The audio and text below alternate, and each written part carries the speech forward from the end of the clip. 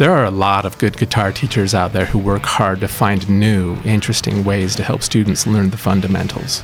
Chords, scales, sight reading, picking patterns. But what is it that makes a teacher great? As I think back 30 years or so to my earliest instructors, the memories that stand out most have hardly anything to do with academics.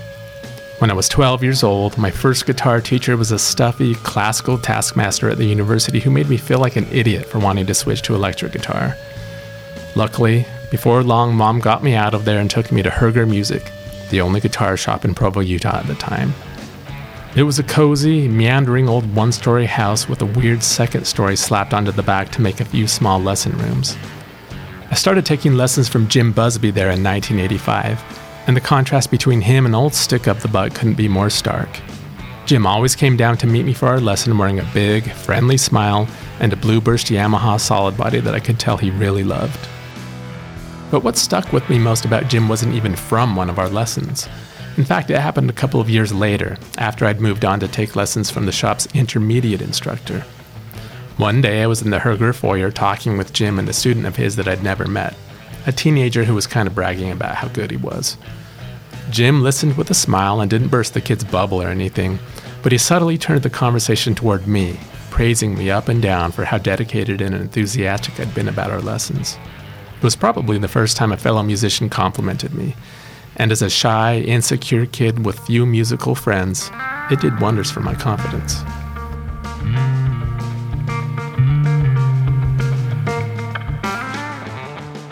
And then there was Paul Swan, who wasn't even really a guitar teacher. He looked like a short-haired Frank Zappa, and he was the coolest band teacher Timpview High School ever had. Despite the school's old-fashioned and uptight principal, Mr. Swan fought to establish a class for misfits who were passionate about playing music, but didn't want to be in stuffy old jazz band or orchestra. The class began my first year of high school, and it brought 3 other firsts with it. My first experience playing in a rock band, the first time I helped write a song, and my first public performance ever, in front of 1,000 of our classmates. But these firsts weren't the only things that made Mr. Swan's class special. I still remember the day he pulled us away from rehearsing not-so-great renditions of Beastie Boys and U2 songs and made us sit down in his spacious office to listen to a bunch of his old LPs, including Zappa. He'd play a song that seemed pretty simple and straightforward, then ask us to list the instruments we heard. We could identify the stuff that was prominent in the mix easily enough, but when Paul said stuff like, "You hear that in the background there? That's actually a conga. Hear how it subtly changes the feel of the verse?" It transformed from a boring, pointless exercise into a priceless lesson in shutting up and actively listening. My last formal guitar teacher was Mike Dowdle. He had been the resident advanced instructor at Herger, but by the time I was good enough to take lessons from him, he'd stopped teaching to make time for all his session work. He played on soundtracks and trailers for all sorts of movies, local and national TV shows, and all the prominent local artists' albums. After persisting for about a year, I managed to convince Mike to take me on as his only student, with the goal being to have him show me the ropes so I could eventually become a studio guitarist myself. One of the coolest things Mike did was let me come along to recording sessions to see how it all went down. Of course, that only got me more excited about my master plan. But the best thing Mike did was to level with me. In retrospect, what he spelled out should have been obvious, but as a naive high school senior trying to figure out a cool career path where I'd have a stable job doing what I loved and be around for the family I knew I'd start someday, somehow the obvious escaped me. It was a no-brainer that session players have to be able to at least fake a wide variety of styles, and Mike and I worked on a lot of stuff that expanded my horizons in that way. But after a year or so, one day Mike just laid the unvarnished truth on me. He wasn't harsh and he wasn't trying to dissuade me. I think he just knew I had mental visions of this neat, uncomplicated future and needed a little reality check. He didn't bash any of the projects he'd played on by name, but he said something like, "You know what? If you become a studio guy, you're going to end up playing on a lot of music you do not like." He didn't dwell on it, and the whole topic came and went so fast that he probably didn't realize how much of an effect it would have. At first I thought, well duh, of course I won't like everything. But then I started to step back and really listen to some of the stuff Mike had been hired to play on. Would I have liked it if I didn't know he'd played on it? The guy who had guitar endorsements? The guy who'd hung out with Eddie Van Halen at NAMM? But I want to play on it myself? Mike's confession simmered in the back of my head for weeks. It slowly dawned on me that if I ever became a session guy, music would become a grueling, time card punching job where I'd want to strangle clients for their cheesy, boring excuses for songs. I would have been miserable.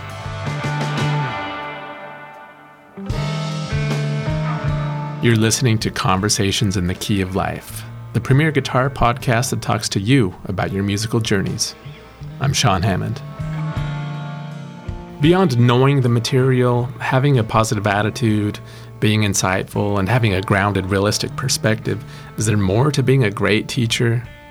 To find out, we asked premier guitar fans to submit their stories about instructors who went above and beyond the call of duty, and we got a lot of great responses. Our first story comes from Dustin Wallace from Millville, Pennsylvania. Back in 1996, Dustin was just 14 and his family had recently moved to Newburgh, New York. He was desperate to make new friends and had found out the kid across the street played guitar, so one day Dustin snuck his dad's vintage Gibson flat top outside to pretend he knew how to play. The ruse worked. The kid came over and taught Dustin the chords to a Nirvana tune, and within 2 weeks, Dustin's dad had gotten him an Epiphone Les Paul and taken him down to Imperial Guitar and Soundworks to sign up with a teacher. There were two teachers, Chuck Davis, and the other guy was named Steve Raleigh. And both great guitar players, but Steve's like a pretty solid, like a really good jazz player. And Chuck seemed a little more like well-rounded. Mm-hmm. He did a lot more different kinds of stuff. So he played blues and he played rock and roll. And he played he could do all like the finger tapping, like 80s shredder stuff. Mm-hmm. Were you also into that too?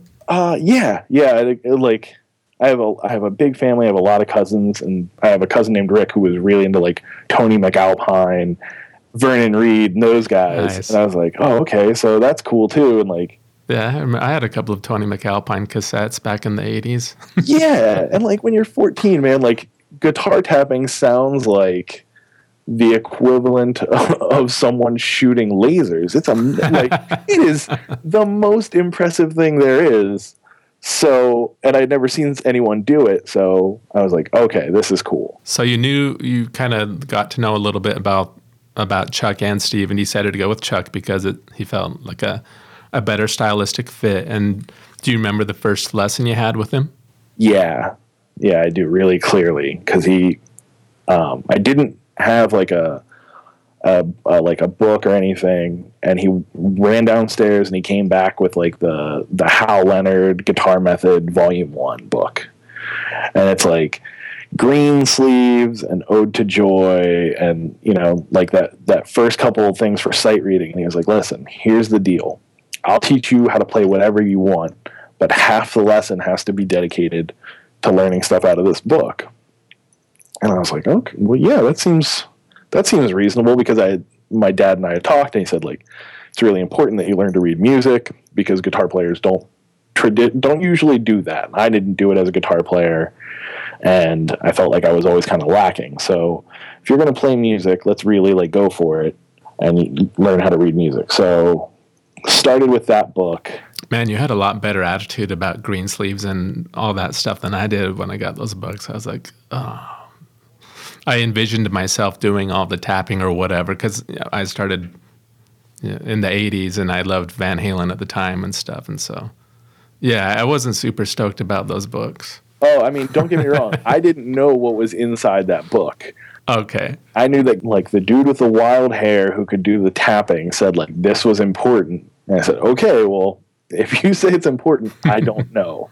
Like I was aware of my ignorance. So Chuck had wild hair?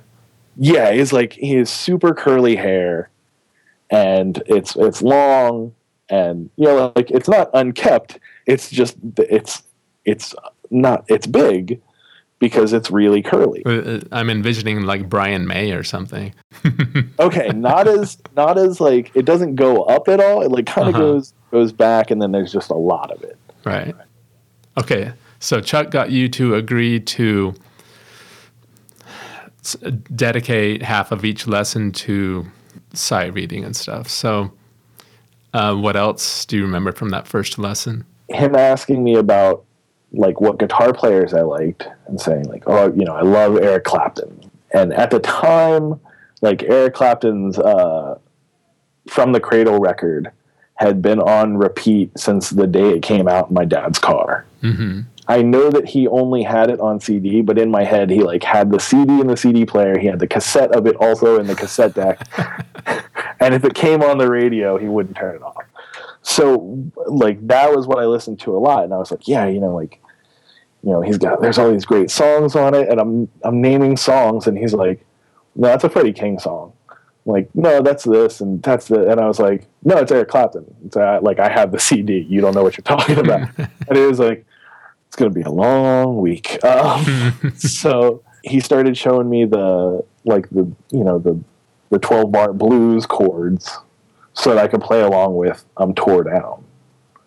And, I don't remember how janky my rhythm was, but I'm sure it was pretty sketchy at best. Right. But I'm learning that like dun dun dun dun dun dun dun, and I was like, yeah, like I'm a guitar player now.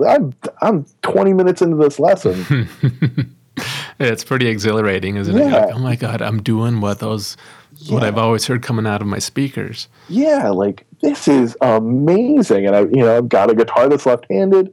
So I'm going for it. And just that feeling of like being empowered to know something and be able to make a sound that was, in my mind, close to what Eric Clapton, the greatest, at the time, the greatest guitar player in the world could, like, that's what a thing he did. And I was able to do that. Yeah.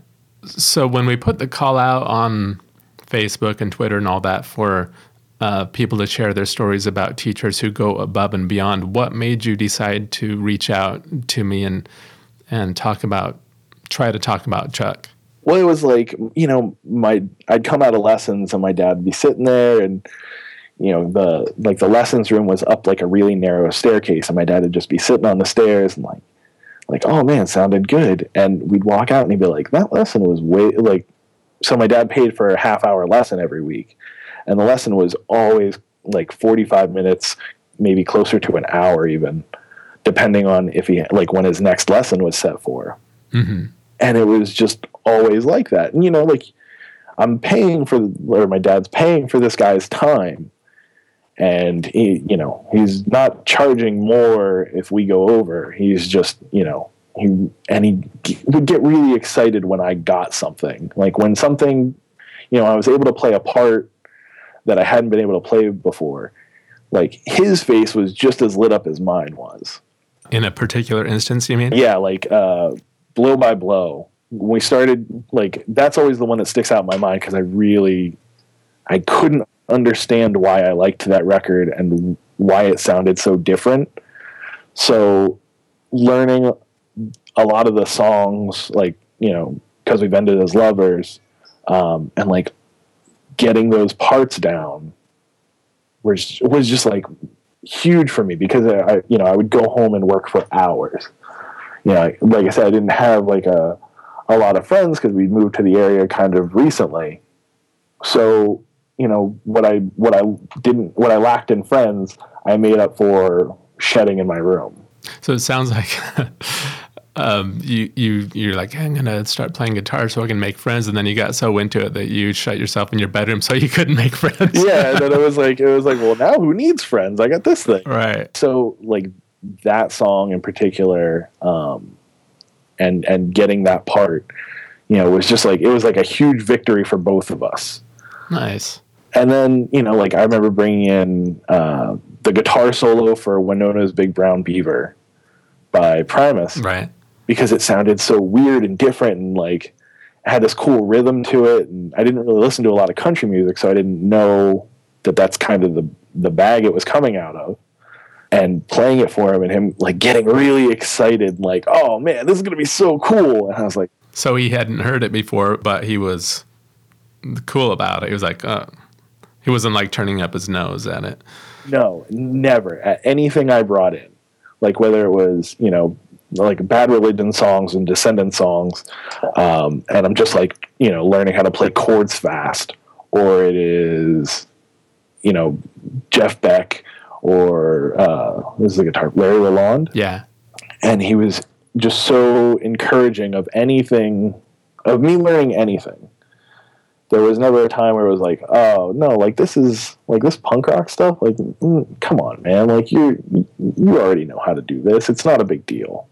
It was like, no, let's get through it. Like, let's make sure that you can do it and you understand what you like about it. And that's so important, because there are a lot of, well, I don't know about a lot, but there are some teachers who they can't get outside their own thing. Like the very first teacher I had didn't stick with him very long, because he was one of those. He was at the university, and he was a classical guy, and my mom lined this up, and it was a whole new world for both of us. I was about the same age you were when I started, and he completely crapped on when he found out that I wanted to play electric guitar. I didn't have one yet, and that I liked Van Halen and wanted to play rock and all that. He just made me feel like a complete moron. Like, you want to play that shit? Steve Raleigh, the other guitar teacher, later, like as I got older, he was super cool, and I like grew to respect what he did. But when I was pretty young, I had just learned how to play Every Breath You Take, and that those chords in that song are huge. It's a big stretch. Yeah, yeah. And I was playing it, and he was like, "Oh, you're playing that wrong." And I was like, "What do you mean?" And he's like, "You have to like do this," and he would move his pointer finger from the 5th fret on the low E to play the 6th fret on the G string, because that chord is so big. And I was like, "No, I don't need to do that. Like, I can just make that stretch." And he was like, "No, but that's not how it's played." And I was like, "Well, like, you're moving, and I can be stationary, and this works for me." And just that like one interaction, I was like, "Man, I made the right choice." Can't say enough nice things about it. But that day, I was like, "Man, fuck that guy." You said you took lessons with Chuck for 2 years? Yeah. Which memory stands out the most of an interaction with him, or what do you feel was there a certain thing that just really stands out as the coolest thing he taught you or helped you open a new window to an idea or whatever? Yeah, not very long after I started taking lessons, he was playing an acoustic gig at this bar, and he was like, "Yeah, like if your parents are cool with it, have them bring you out and like bring your guitar, and you can play a couple songs with me." And I was never played really in front of anybody but like the kids in the neighborhood and my dad. Yeah. How long had you been playing at that point? I want to say like maybe 6 months. Okay. I was pretty new still. Maybe it was a little longer, because I guess I was playing solos and stuff. But I was still pretty new to the whole thing. So I go, and I still remember like being so nervous to play in front of like a bar that was really not paying that much attention. Right. But for me, it's like the whole world is watching. Really. And I'm just I'm like a wreck, and we start playing, and the first song is Layla, which there are few songs in the world that I know as well as Layla, because I've heard it 10,000 times. Yeah, more times than I could possibly ever count. So, we start, and he like throws to me for the solo, and I don't know what's happening, but something is very wrong. My fingers are doing what I know they're supposed to do, but something is wrong, and I can't figure it out. And I'm looking at my dad, and he's like pointing sideways. But I don't know what that means. What he's telling me is, you're like a fret off. You are a half a step out of key, and like at that time I'm not playing notes. I'm like, I know the finger positions. I know the box. So I know where I'm supposed to be to play these parts. And I am a half step out of key for the entirety of the solo. Dogs are howling and and like beer mugs are shattering. Yeah, and like for the first time in for the first time in the song, the bar is now really paying attention. and I look over at Chuck and just horror on my face. And Chuck's just smiling. He's got a big grin on his face. And he's like kind of like laughing, but not laughing in a way like laughing at me. He's thinking, son, you're paying your dues.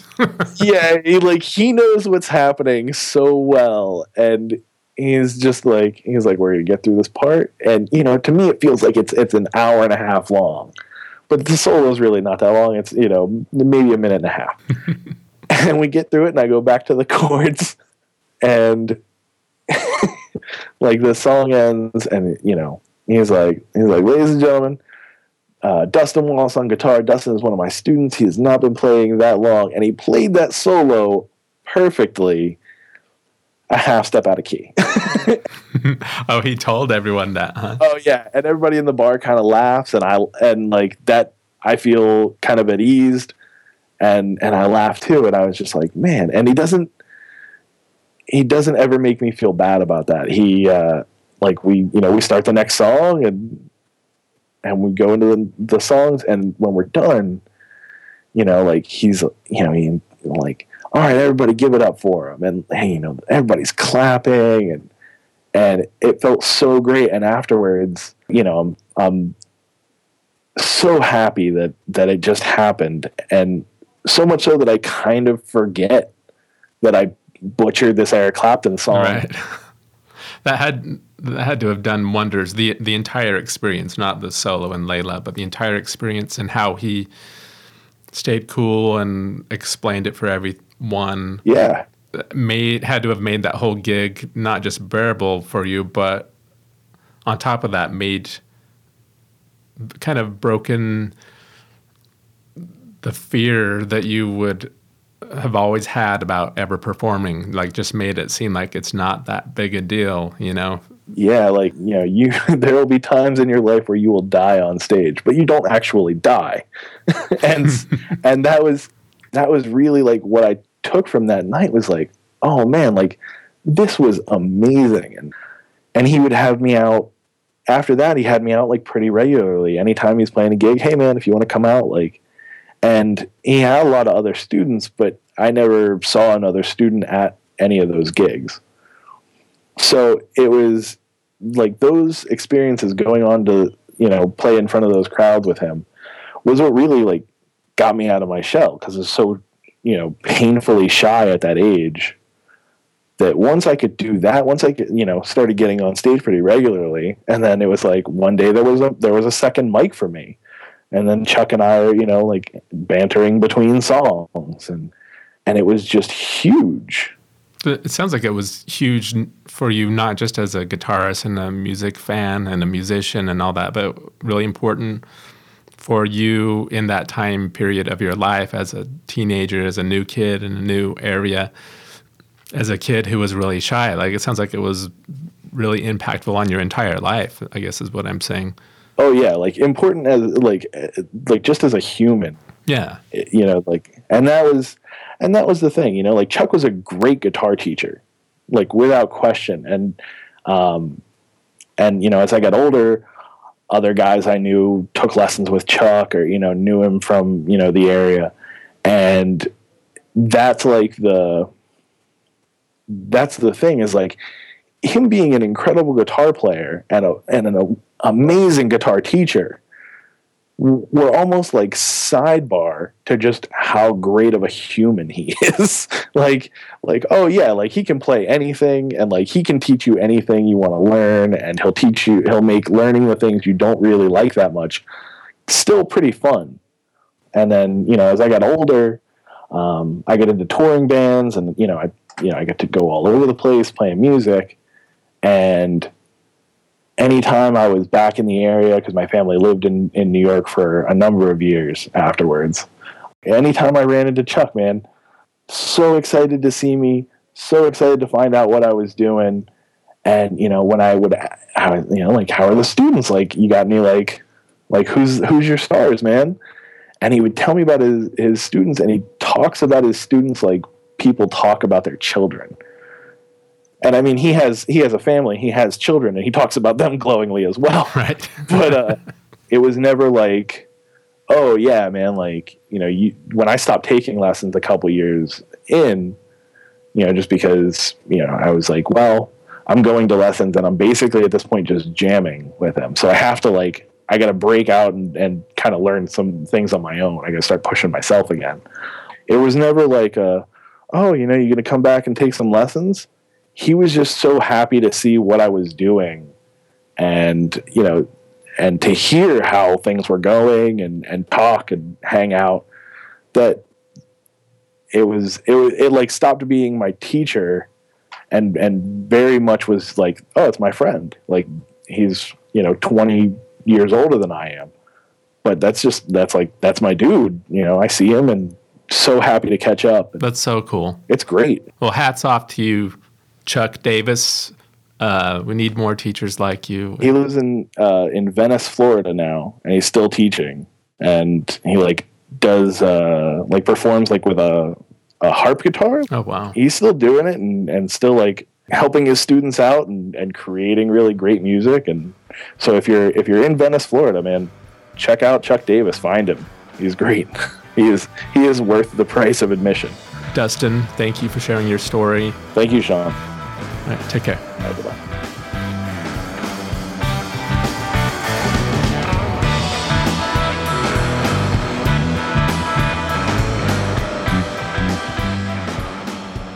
Our last story is a special one. When Premier Guitarist John Bollinger heard about this episode, he started raving about his former teacher from Billings, Montana, Mike Hoover.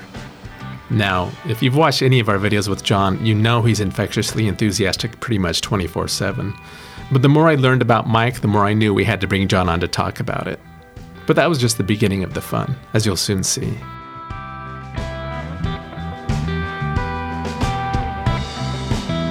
I met him when I was, I must have been 14. So let's see, that was 79. Okay. So Mike Hoover, and this was where again? In Billings, Montana, my hometown. Okay. Tell us a little bit about what made you decide to reach out and bring him up.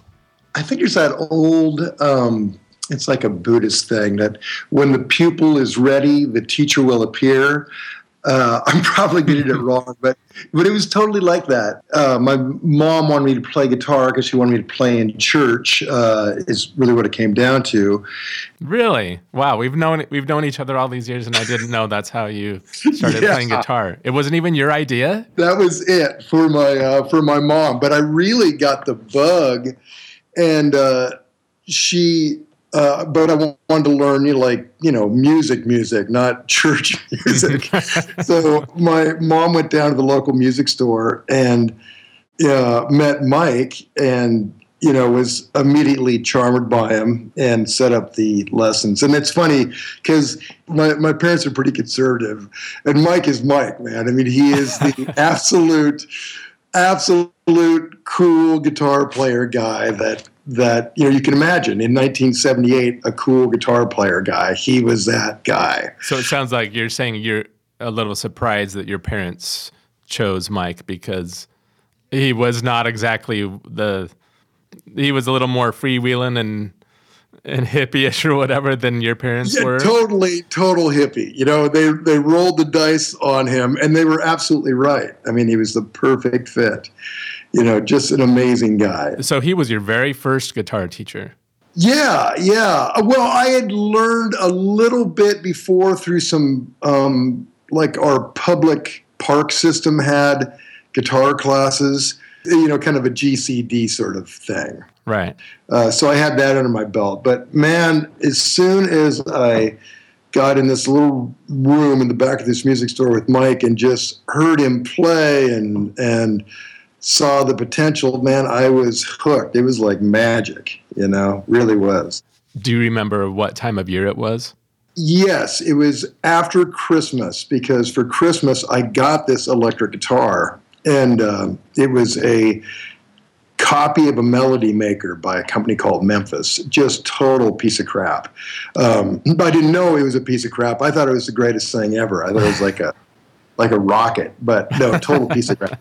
But they gave it to me, and I remember just kind of going through like a chord book in my bedroom and just crying because I sounded so horrible. I mean, not kidding. I was literally crying. I was so bad. And then my mom said, "Well, you probably need some lessons." Son, put that thing down. Let's get you some lessons. Yeah, that was it. Yeah. So before that, this is diverging a little bit, but I can't help but ask. So before that, you had never talked about wanting to play the guitar, or it had never crossed your mind? No, I was in orchestra. I played violin in the school orchestra, just in grade school and junior high.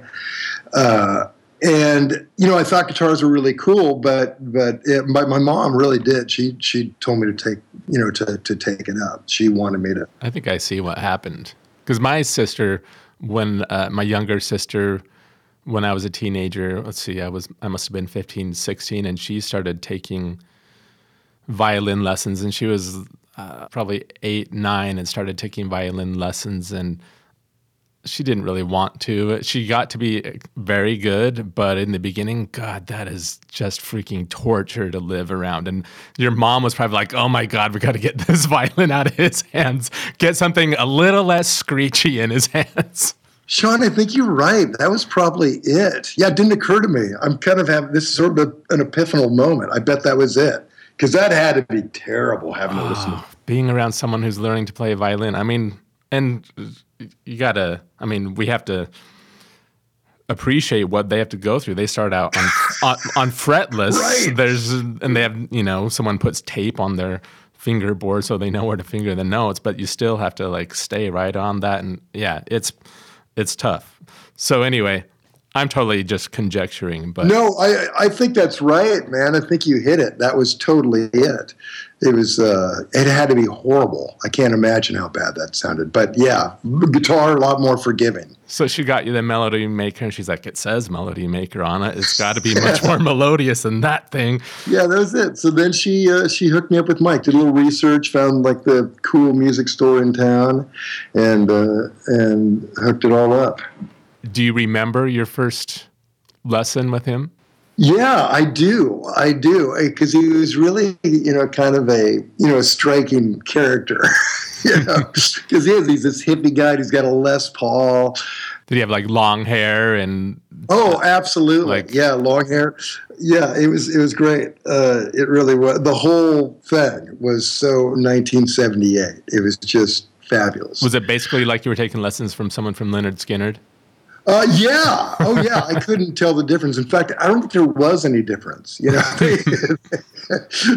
What happened in that first lesson? Do you recall specifics? I can almost sort of bring myself back there. I remember this little room, and I remember him kind of showing me very early on the pentatonic scale. I think that might even, and just said, there's this little box, and you just kind of dance around in this little box and, trust what you're doing. And kind of had me up doing that right away. And I was like, holy shit, man, this is, it's like that first time when you think, whoa, music is cool. It really is. Wow, yeah. If he started out with pentatonics, I could see how you're like, whoa, this is how they, all my heroes create those awesome solos or something. Right. Because I had been studying air guitar, really heavily for a long time before that. Because luckily, that was like a golden age of music. You think about it, in 1978, that's when Rumors came out, and the Eagles were happening. Yeah, Fleetwood Mac's Rumors, and Linda Ronstadt and the Eagles and all this great music. So, and really guitar heavy stuff. Like every time you'd turn on the TV, you'd see Waddy Wachtel playing with somebody like that.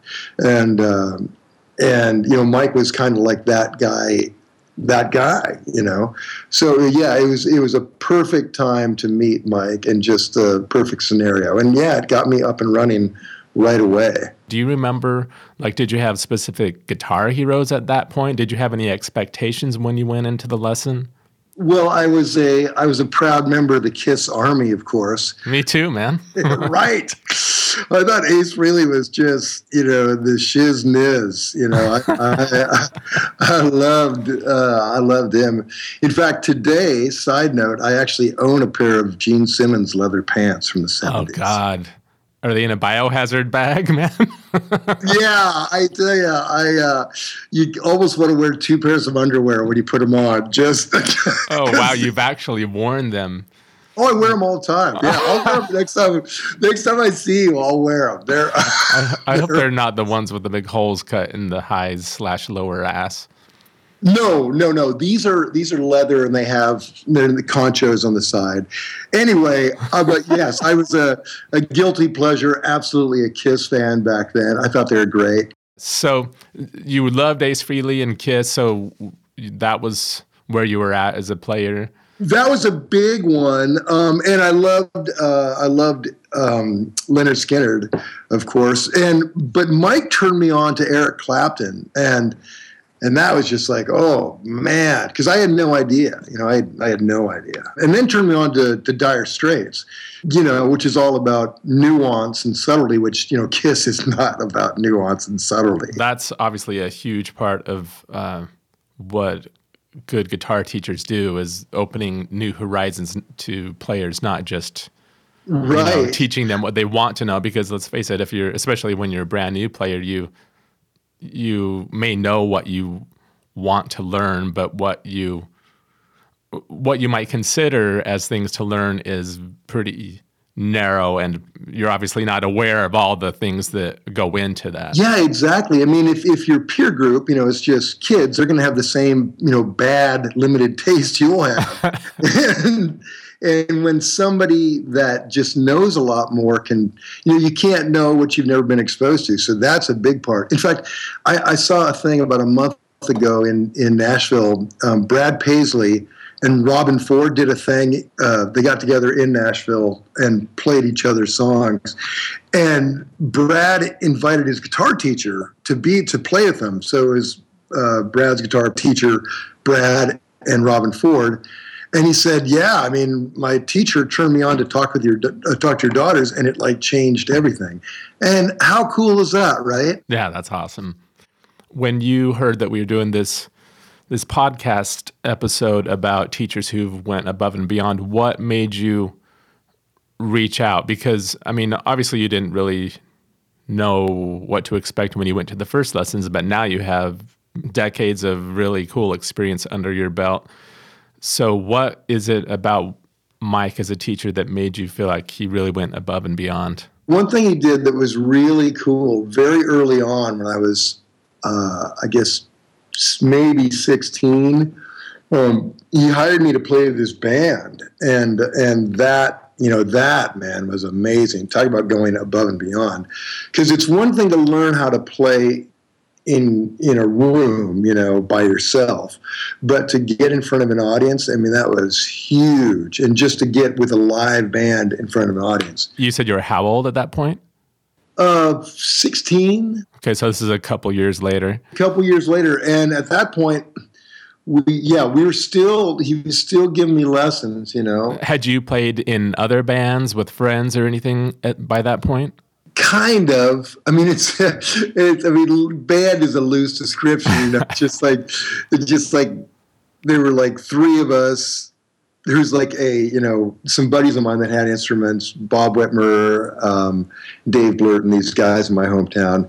And one of them had a Fender Super Reverb, so we'd plug 2 guitars and a bass into this Super. All of them into one amp. Awesome. Did you ever blow it? No. I mean, those old 60s Supers are unbreakable. So yeah, it was, I mean, kind of a band, but more just jamming, and who knows what meter was like. I can't even imagine. If I was in there, it had to be pretty rough, but we loved it. So anyway. So Mike taught you pentatonic scales early on. A couple years later, he brought you into the band like as a permanent member, or just brought you up on stage here and there to sort of show you the ropes? And Well, kind of as a sub. Like he had a partner that couldn't make a gig, and so he just, called me to do it. So it was really like, and paid me afterwards. It's like I don't know what I made, but maybe $40 or $50, which that's pretty good back then. Oh God, it was a fortune. Now, what kind of stuff were you guys playing? And were you in bars and stuff? Or yeah, in bars, yeah, and it was great. And then when I got out of high school, he hired me full time to play in this band. Played with him all summer. Paid for my whole first year of college, just playing clubs with Mike. So, anything else stand out as above and beyond the call in what Mike did? It was just such a complete education, because it went beyond just learning patterns and boxes and chords and things like that, scales and all that stuff. It was about listening. It was about being humble. It was about tipping bartenders. It was about like all these lessons. So, John, we have a surprise here, actually, because you're still in touch with Mike, and you actually saw him how long ago? Well, when I'm on the road, when I'm on tour, and I can get, and I'm near Mike, we see if we can hang out. So, I guess, I don't know, a few months ago, he came to a show and we hung out and played guitar, and went over to his place. It was great. Now he actually lives in Iowa, where Premier Guitar is based now, right? Yeah, he lives in Iowa, but he still tours and plays around, all over the place. So, but yeah, he's in Iowa. So we thought it would be fun if we actually called up Mike, because you've got his phone number. You guys are still close, and we thought. We actually told him, or you told him, that we wanted to talk to him about what it takes to be a good guitar teacher. So he doesn't know that we're singing his praises here. So this will be fun. This Mike? Yes. Mike Hoover? Yes, it is. Hey, man, it's Sean Hammond with Premier Guitar Magazine. I'm on the line here with John Bollinger, your former, not just pupil, but student from years ago. Yeah, Mike. Hey, Johnny. Hey, Michael. How you doing, man? I am good. How are you guys? Doing great. So we're calling you at your home it's in Iowa, right? Marcus, Iowa, yeah. Now, John and I have been talking a little bit about when he first started taking lessons from you back in I think his memory is a little hazy due to the intervening decades and maybe something else. I don't really know. But well, I know nothing about that. I had nothing to do with those. But he says it was like 78, 79, somewhere around Christmas when he had gotten a new guitar, right, John? Right, yeah. He'd gotten a new Memphis Melody Maker. Do you remember when you first met John? I remember that day well. What do you remember about it? Well, I never planned on being a teacher. I kind of got roped into it by a friend of ours who had a music store in Billings called Hanson Music. Pat Hanson approached me about this, and I had no formal music education. No lessons whatsoever? Not really. When I started, it was you would stand right there in front of that guitar player and watch what he was doing, and then go home and try and mimic it, and then figure out what. Where were you watching guitarists at? Back when I started, which I think it was about 60 when I got my first guitar. But even before that, where I grew up, I was still in junior high. And back here, I was about as far away from cool as you could get. Just the way I grew up back here. But I had a neighbor friend who was Elvis Presley cool. he had the hair, he had the dress, he had and he also had two sisters that made him that way, older sisters. So one day they decide they're going to do that to me. And they do their best. But it still ain't there, And they take me to a dance. Back then, you had, every 20 miles, you had a ballroom. This big room. And they would bring in, all these ballrooms would bring in fairly big names back then. I mean, there's where I saw most of the famous people that I got to see was the ballroom circuit. Like who did you see on that? Oh, God. They used to come through with Dick Clark, Cavalcade of Stars. Oh, cool. People like Gene Pitney. Oh, God, names I can't even remember. Brenda Lee. Saw Brenda Lee a lot of times. Just what was up and coming at the time would run this ballroom circuit. Now, there's a lot of nameless ballrooms that have sort of gone by the wayside. The one that is probably the most known is the Surf Ballroom in Clear Lake, Iowa. Right. Where Buddy Holly and Richie Valens and the Bopper went down after the gig that night, which we were going to go to that gig, but the blizzard kept us too far away. Oh, man. We weren't going out in that blizzard. We'd catch them later. Right. So you were going out to these ballroom gigs, but instead of dancing with your pompadour or whatever your friend's sisters hooked you up with, you were just up at the front. Is that right? Yeah, that was it. Now, they tried to teach me dancing, but they gave up on that. Now, the band that was playing at this one was they got real close to being famous. They were the first ones to make the hit Roll Over Beethoven famous. And who was it? They started out being the Flares, but they changed the name to the Velaires. They were out of Sioux City. And I mean, they were on Dick Clark. They were right up there, being famous. They were playing there that night. Now, this little phenomena would be, if you couldn't dance, there was a parade going around, walking around the dance floor. There was this constant motion of people all walking the same direction, and you would be maybe 3-4 wide. And if you wanted to go dance, you had to walk through these people and everything. So anyway, they told me, get in the parade, walk around until you catch some little girl's eyes or something like that, and then you're on your own. Well, so I walk into the place, and I walk down, and the closer I get to that bandstand, I am being amazed. These guys have these things in their hands that I'd never seen before, called Fender Stratocasters. Any guitar I had seen was round. It was all round. All of a sudden, these were amazing. So that was it. I stood there the rest of the night with my mouth open watching this guy play. And by the end of the night, I went, I want to do that. So you essentially learned to play the guitar mostly just by watching people at dances like that and other performances like that, is what you're saying? Yeah. We had a book that showed chords.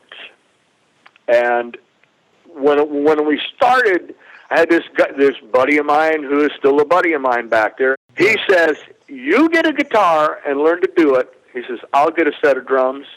I know some other people. We'll get a band together. Awesome. And that's how we got our first band together. So now we went back to that whole awesome story to sort of paint the picture for how your approach to teaching was informed. And now take us back to what you remember of first meeting John. When John came in, I had sort of realized if I was going to teach, that was the type of thing I was going to teach, the things that I had learned by doing that. Boxes, rather than, use notes just enough so they know the neck. Then you start teaching the neck. if I understand right, it sounds like you kind of understood or put yourself in the average teenage student's shoes and envisioned being bored out of your mind with just a barrage of these chord books and theory books and sight reading, and you just wanted to go straight to what they wanted to learn, but not just, beginning students may know, hey, I want to learn to play like Eric Clapton or whatever. Although I guess you introduced John to Eric Clapton. He wasn't hip to that first. Totally. But you know what I mean. It sounds like you wanted to give them the keys to understand what they liked. And in fact, I think we got you on this call under intentionally false and devious premises, because I think John told you that we wanted to get your take on what it takes to be a good guitar teacher. But in fact, we're actually here to pay homage to you, because this podcast episode, our podcast is called Conversations in the Key of Life, and this episode is about teachers who went above and beyond the call of duty. Oh, that's totally you, Mike. Absolutely, man. And I put out a call on, as I always do, I put out calls on Twitter and Facebook and all that to get our Premier Guitar fans to share their stories. And John, is a PG employee, but also a fan. He was a fan before that. And absolutely, he spoke up, chimed in and said, well, my old teacher, Mike Hoover, was amazing. And so we were talking a little bit about you before we brought you into the call, and he mentioned kind of the same idea, how one of the first things he remembers learning from you was pentatonic scales, which is, for most people, myself included, that stuff doesn't come for a while, because the teachers are trying to get you to learn chords and sort of more basics, which is fine. But I think what strikes me as cool about that, and what John said was cool about that, is it was sort of unlocking the tools for just doing the sorts of cool solos that he was probably into at the time, that I know I would have been into when I was that age too. Like, this is what you use to create those amazing licks from the Skynyrd song, or from right. What else did you say you were? From Fleetwood Mac, some Peter Green stuff or whatever. So kudos to you, Mike, for being such a great teacher who went above and beyond the call of duty. Totally. This is becoming a bigger honor at all. This is just to even be thought of, But anyway, so I pretty well have my little teaching thing going. What I would do is I'd buy a Mel Bay book. I would run down to Copy Place, copy about 4 pages out of it, go back and give them that. Say, work on that. Learn this part of the next. Don't just play it. Listen to it. Don't just read the notes. Watch your fingers. One day, this young fellow walks in, wants to take guitar lessons. So we go down to the little room, and I said, well, okay, what do you know about this thing? He says, I've been to other teachers. He says, I can read anything you put in front of me. Is this John Bollinger? This is John. Through that whole public school orchestra thing, I really could read pretty well back then. I go, okay, let's check this guy out. I go up and grab some stuff off the wall, bring it down. He plays right through it. And he says, but I just want to be able to play. I just want to be able to pick this thing up and play. So we started working on, pretty much, well, one thing, we didn't have to go through any of the beginning stuff. His hands were developed. I tell my beginners right from the beginning, the roughest thing you are going to run through right now is getting your hands in shape to do this. John was already through that. So I don't know, we'd been through about 4 lessons, and this is about the 4th week. And he comes in, and I would show him the box, and I would show him what he could try and show him what he could do with it, and send him home. You mean like the pentatonic box, so to speak? Pentatonic was pretty much, that's pretty much what we worked with. I don't think we worked much with the major, because at that time, everything I needed to do, I was doing with the pentatonic box. I don't care what kind of a ride I had to work up. I could do it either major version or the minor version of the pentatonic box and make it work. So that's pretty much what we worked with. So about the fourth lesson, he comes in and we kick it off, and he is ripping. We finish a little thing, and I would just start throwing different rhythms, different songs, basically different songs, and I'm playing rhythm to him and letting him go. So I said, John, I got to run upstairs and get something, whatever. He said, okay, I'll be right back. I run upstairs and I get, hey, everybody, get over here to this stairwell and listen to this kid play. I had everybody in the store in the back there listening to the top of them stairs. Ran back down and says, okay, I got that handled. We went into a different thing, and John would rip. Wow. We would get into some pretty heavy theory type shit and everything. You know. See, this is so good to have your perspective, Mike, because the first 20 minutes where John and I were talking before we called you up, he was typical Mr. Humble John Bollinger, and he's like, oh, I'd never had any lessons before. I just went in, and so sounds like he's always had it, I guess. No, but seriously, I it's like I learned chords and I could read stuff, but man, that's almost not like playing music. It's almost like it's passively connected to it. But when you get where you're actually getting your own ideas, you can play your own ideas, it's just huge, man. And that's totally what Mike did. Like, I wasn't really playing music before Mike. I could kind of, I don't know if I'm making, does that make sense? It does to me. Yeah. It does to me. I'm just doing patterns, but it's not, you're not like invested in it. It's not you. It's just like somebody else's patterns. And Mike just put away all the mystery. It's like, well, no, this is how you do it, man. And it changed everything. I mean, it just changed my life, changed the way I think about things. My grades got better at school, just made me just think more. And I think that's the hallmark of a great teacher, not just in music, but in anything. They put themselves in the place of their students. Like, what would I want to learn, and how would I take this in? And it's not like you're just placating them or playing to them or dumbing things down. You've clearly had a vision and knew where to take this impressionable, young, enthusiastic kid that was John Bollinger, but you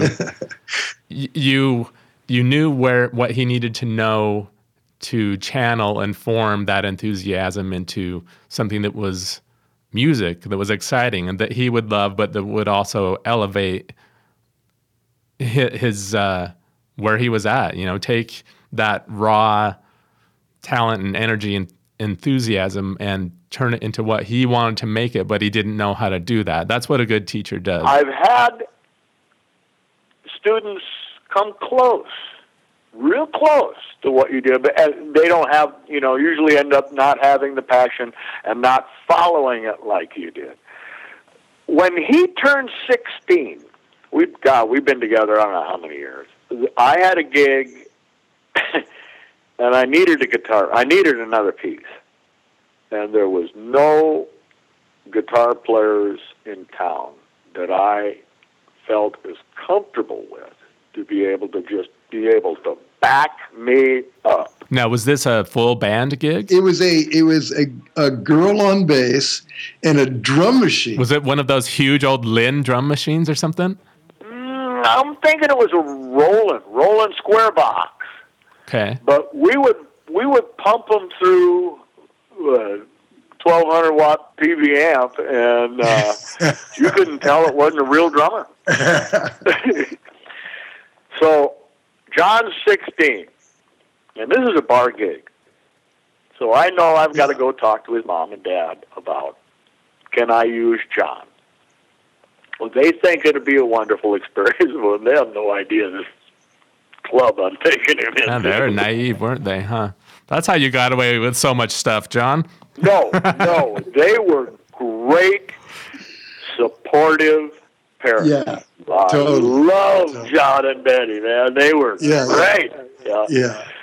So we go in there, and I'm going, John, you just follow me. You just don't worry about it. You just stand back there and we kick the first song off. He jumps right up front, does about 3 Pete Townsend pinwheels on his guitar,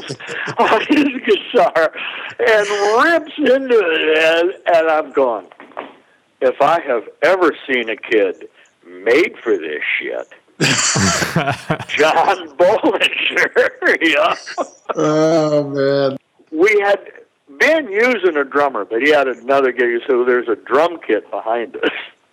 And there's drums pounding away and everything. And I was pretty good at running this robot drummer. So at one point, the owners, this was a real wild bar, show up. They've been down to the adult bookstore. Oh, no. Where's this going? They show up with one of these blow-up dolls. They duct tape drumsticks to her hand and sit her back on the drums. Yeah. So you had the rolling drum machine going and this blow-up doll behind a kit. We finally had the 4-piece. Yeah, that is amazing. Yeah, at one point, I go, John, what are we going to name this band? John, without dropping a beat, points up at the exit sign, which the exit door where the stage is basically covering. Yeah. He says, emergency exit only. So that was the name of that band. Nice. Oh, man, that blow-up doll, that's awesome. That should be... I think I'm going to do that with my band. Like, yeah, it was like performance art. It was great, man. Yeah. It was great. I had to keep up with him before the night was out. I was having to keep up with him. So, I mean, he started right off. I couldn't believe the stage presence this kid had, So it sounds like it was just, one of those 1 in a million wonderful matches between great teacher, great student, both enthusiastic and just raring to go. I don't know about great teacher. I learned as much from John as I hope John learned from me. You learn a lot about what you do when you're teaching somebody else to do it. But that's one of the keys too. I'm glad you brought that up, and I hadn't really thought about it before. But that's got to be one of the keys to being a great teacher. Is you're not this puffed up like, I'm the teacher. I don't think it was ever that. It's you can't be this egomaniacal teacher who's like, hey, listen to me. I know the stuff. Shut up and do what I say. I started teaching a lot of really young ones. God, they're coming in at 8 now. And one of the things I tell the parents is there is no pressure with these. Don't come at them like piano lessons. And I understand that a lot of the time when I'm trying to explain things to the young ones that I know down the road they're going to be looking at things like, I tell them right up front now, you might not understand what I'm talking about now, but learn the language. Get used to speaking of it as the 1, the 4, the 5, the 6, things like that. You might not understand that now. But one day down the road, the lights are going to go off, and you're going, I see what Hoover was talking about now. It's that balance. It's the putting yourself in your student's shoes. It's not taking the fun out of it. It's sort of almost like clandestinely teaching people the tools and techniques and the theoretical stuff or whatever, almost like sneakily, because it just struck me that perhaps part of the reason that guitar has become, the most played instrument in the world and so popular and dominating, obviously is due to the Beatles and all this stuff and Hendrix, all these things over the years. But perhaps part of the growth and the decline of people being interested, especially kids being interested in playing violin or piano or all that, is because so many teachers in those other instruments are that pedantic, stick up the butt, super strict type of teacher, and they don't put themselves in, they have these strict methods and they don't put the joy in it. They don't help the student, especially kids, see that this is art, it's about creation, and instilling that joy is just, it becomes a chore because they don't take that approach that great teachers like you have done, Mike, where you gave the right tools and the scholarly or academic stuff, but you did it in a way, it sounds like, that made it fun, it kept their interest, and it didn't study or teach the soul and joy out of it like happens with a lot of other instruments, I think.